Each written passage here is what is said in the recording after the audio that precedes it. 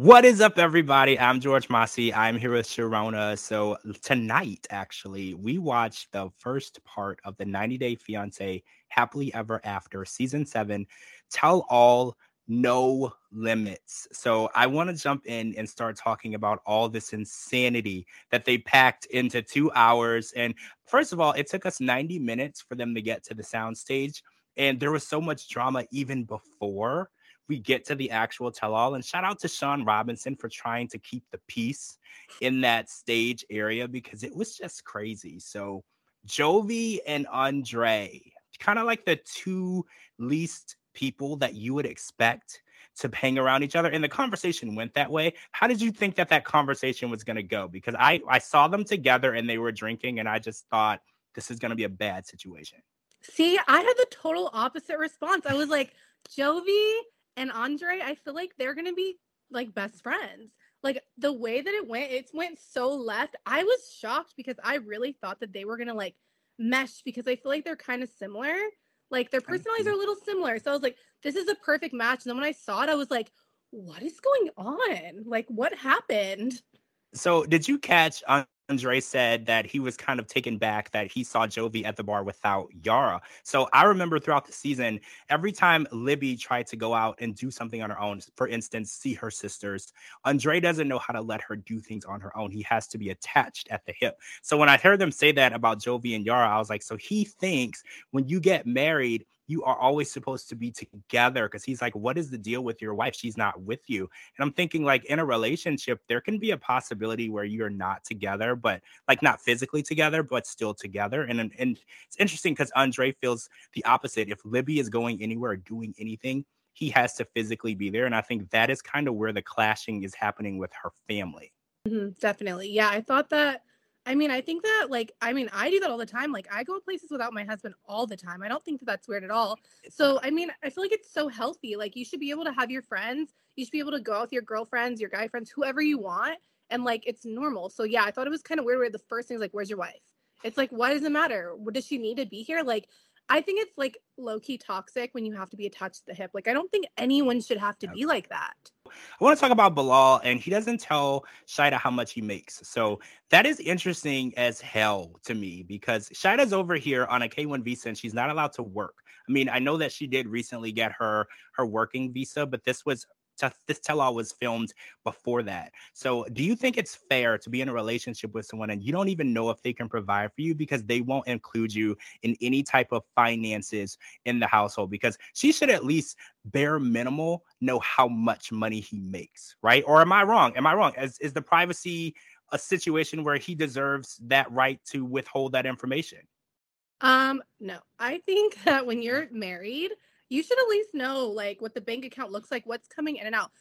From personal experience, like I don't share a bank account with my husband. Like we have separate bank accounts, then we have like our joint account that like our bills come out of, but we know what each other makes. And if I was like, hey, let me see your bank account, give me your phone, he's not going to say no. And if he wanted to see what I'm doing, he's not going to say no. So I get the having it like a joint or not having a joint bank account, but I don't understand like why can't she know? Especially after what you told me about the house last time. I don't know. That's weird. That's what my speculation is. It's because he's made it seem like he makes a lot more money than he does. And I can't prove that, this is all alleged, but why would you hide it if you have a lot of money? I feel like you would let your wife know, hey, we have a lot of money. Like, look at all this money that I make. But he won't even let her see what's in the bank account. And Yara made a good point. She's like, what if he's buying tickets for other women, other girlfriends to do things like plane tickets? She's not going to know because she can't see what's coming in and out of their account. And I know back in the 50s, men were in charge of like money and they were in charge of the household and that was their thing. But we're in 2023 now. Women are included in everything. And I am super for independent women. And I want this for Liz. I want women to not need a man because men need to stop controlling women based on finances. I'm so sick of seeing relationships controlled based on what that man can do for you financially. Ladies, make your own money, get your own bag. And if that man isn't doing or giving you what you need, drop that guy. Amen to that. I feel the exact same way. Girls, get your money. Come on. Because you never know if that man's going to be there tomorrow. Actually, so let's talk about, Shida said that they started trying to have a baby. They tried 2 times. And I was like, 2 times, right? Like, you're not 16. Like, the only people who get pregnant after 1 or 2 times are like 16-year-olds, right? Like, Yeah. what is the deal with this? So I feel like Bilal maybe gave her the 2 times to maybe buy him some more time, right? And how do you feel about that? Because it takes like, there's people who take years. We talked about this last time, to get pregnant. So 2 times is literally nothing at their age. You could miss that window. That window could be merely hours, right? So Oh it's yeah. like, giving her 2 times, is that just enough to shut her up? Like, what is the deal? That's what I think, because honestly, like, that's weird. Like, I mean, I'm totally taking it out of like TLC, but I remember watching an episode of The Kardashians where like Kim and Kanye were trying to get pregnant, and he was coming to like her video shoots. He was going everywhere with her because there's like literally like you have to keep doing it. It's like all day long. It could be like you said, like the 10-minute window. You don't know. Like you have to try constantly if you really want that. I know women, like I have a lot of friends that are trying to have kids right now, and like I mean, we're like, in our 30s, so like we have to try a little harder. So they're doing anything, like they're doing the craziest things. They're doing like detoxes, they're taking all these pills, they're drinking teas, they're doing everything they can. So for them to be like, we tried twice, like, what is that supposed to do for her?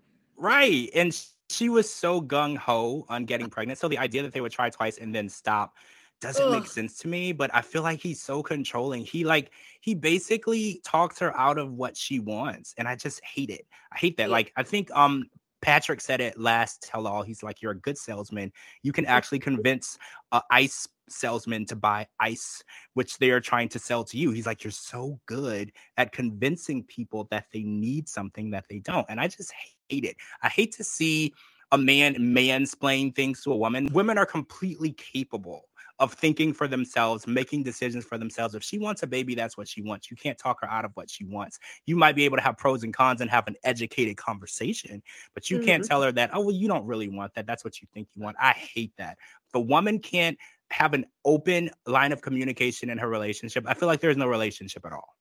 Amen to that. Yeah, I know. I thought you're right. Like he can literally talk himself in circles and he will end the conversation. And he'll exhaust you to the point where you don't want to argue anymore. And that's how he wins.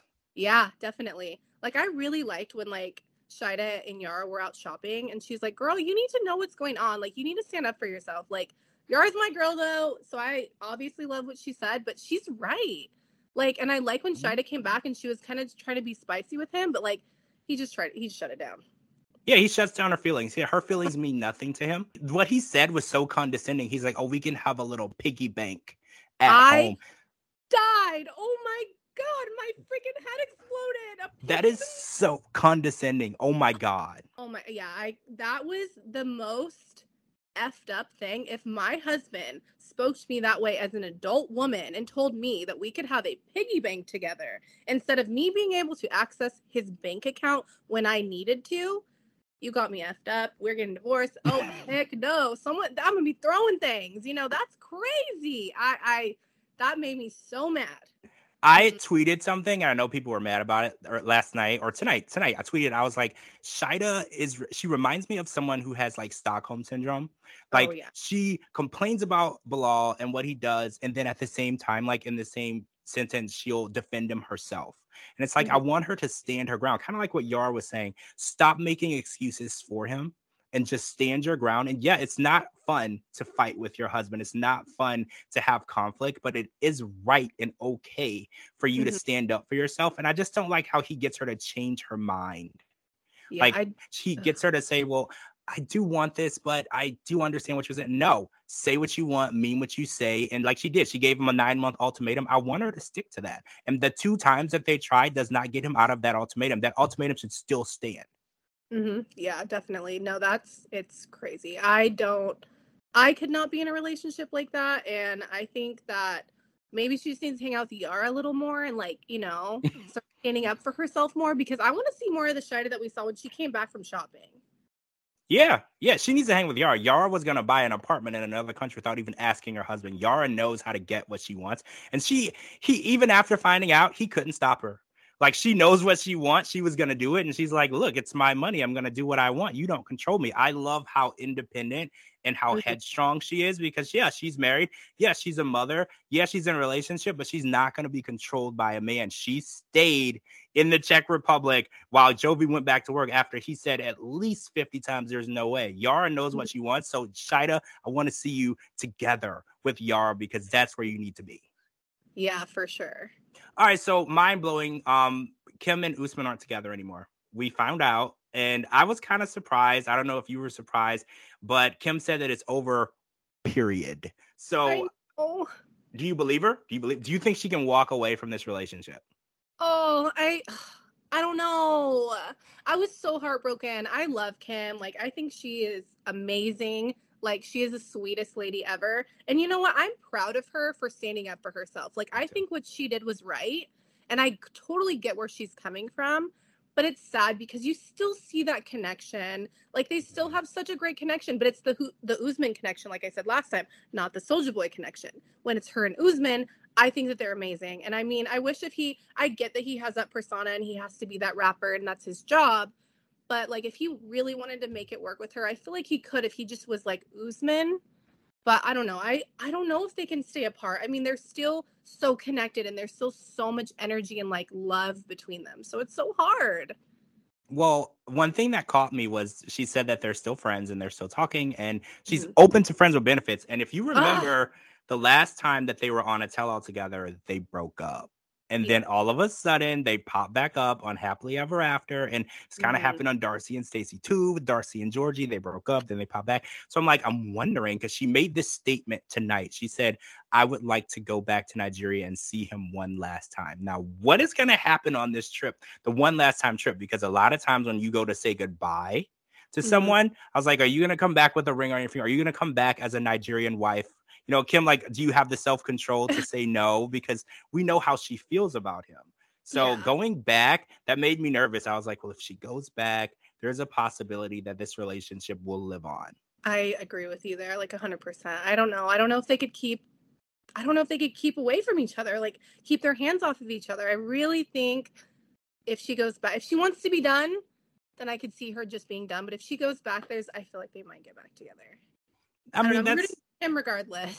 That's a really long way to say goodbye, right? 24 hours. That's a really long way to say goodbye. And I feel like she's done so much. And I like that scene with her and Jenny, by the way. I love Jenny. Jenny's like, oh, I love that. And they're both from San Diego. I was like, I want to see a Jenny and Kim spinoff, and they can go and find new men. No offense, Submit. I love you, Submit. But if you don't come to the U.S. with Jenny, bye. She can find someone else. And I want to see Kim and Jenny like take on San Diego or wherever they want to find a man. I don't care where. I just want to see them together because I feel like they're the sweetest. They're both from San Diego, which I didn't put the 2 and 2 together. I knew that Jenny was from San Diego. I knew that Kim was from San Diego. I didn't put the 2 and 2 together. And they both are in torturous relationships. They have went through literally obstacles, moving mountains, challenges to get with the person that they love. And then in the end, they still don't feel like they won. Right? They don't feel like that there was a prize at the end of the cereal box because they're still struggling. Jenny is still sitting in India all alone with no one to even talk to. Even the women that could be her friends, they're judgmental of her relationship. Yeah. No, it's really sad. I love Jenny. Like, honestly, like seeing her, like you said, seeing her and Kim together was just like the cutest thing ever. Like, honestly, like I just love how they just like, it was like, you know, sisters. Like instantly they just connected and like I love them. I really hope that Submit will come over here because I do feel like they do love each other. But Jenny has given up so much and like I'm sorry, but he needs to just take one for the team and he needs to return everything that she's done for him and, you know, do it for her. Absolutely. And Submit, I didn't mean that like that you don't love her. I know that you do. I know within 2 seconds you got Jenny to tears with that nice kind thing that you said right at the beginning. You're super sweet, so don't take it the wrong way. I love you guys together. I just want to see Jenny happy though. I know you guys are happy together, but like where she is in her life, I don't know if she's happy 100% in that situation. All right, guys, we're out of time. We have so much more to talk about because there was an Angela entrance that we just have to talk about on the next one. God. So I'm George Mossey. This is my co-host, Cherona. Make sure you're following both of us. I'm at George Mossey and at georgemossey.com and anywhere you get your podcast. She is at Cherona, and I'm going to put her links here at the bottom, and I'll talk to all of you guys really soon.